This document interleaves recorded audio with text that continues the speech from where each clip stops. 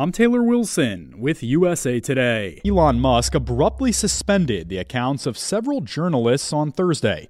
They include reporters with the New York Times, Washington Post, CNN, Voice of America, and other organizations.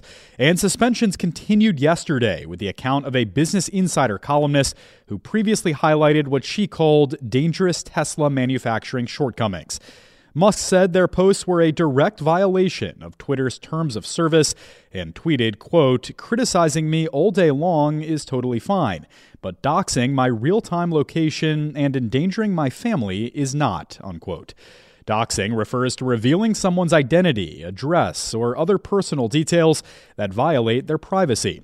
Musk said a family member had been stalked earlier in the week, and several of the suspended journalists had written about a suspended Twitter account that tracked Musk's private jet using publicly available data. Jody Ginsburg, president of the Committee to Protect Journalists, told the AP that Musk's decision surrounding journalists on Twitter can have major implications for press freedom. When you create an environment in which essentially you're saying, journalists I don't like can't report, it's not just those journalists from those bigger organisations who are effective, it creates a knock-on effect. It creates an enabling environment in which, frankly, governments feel enabled and empowered to shut down reporting. And so what the owners of platforms like Twitter do has a huge knock-on effect on press freedom more widely. Beyond the media world, the United Nations weighed in with a UN spokesman saying the suspensions, quote, set a dangerous precedent at a time when journalists all over the world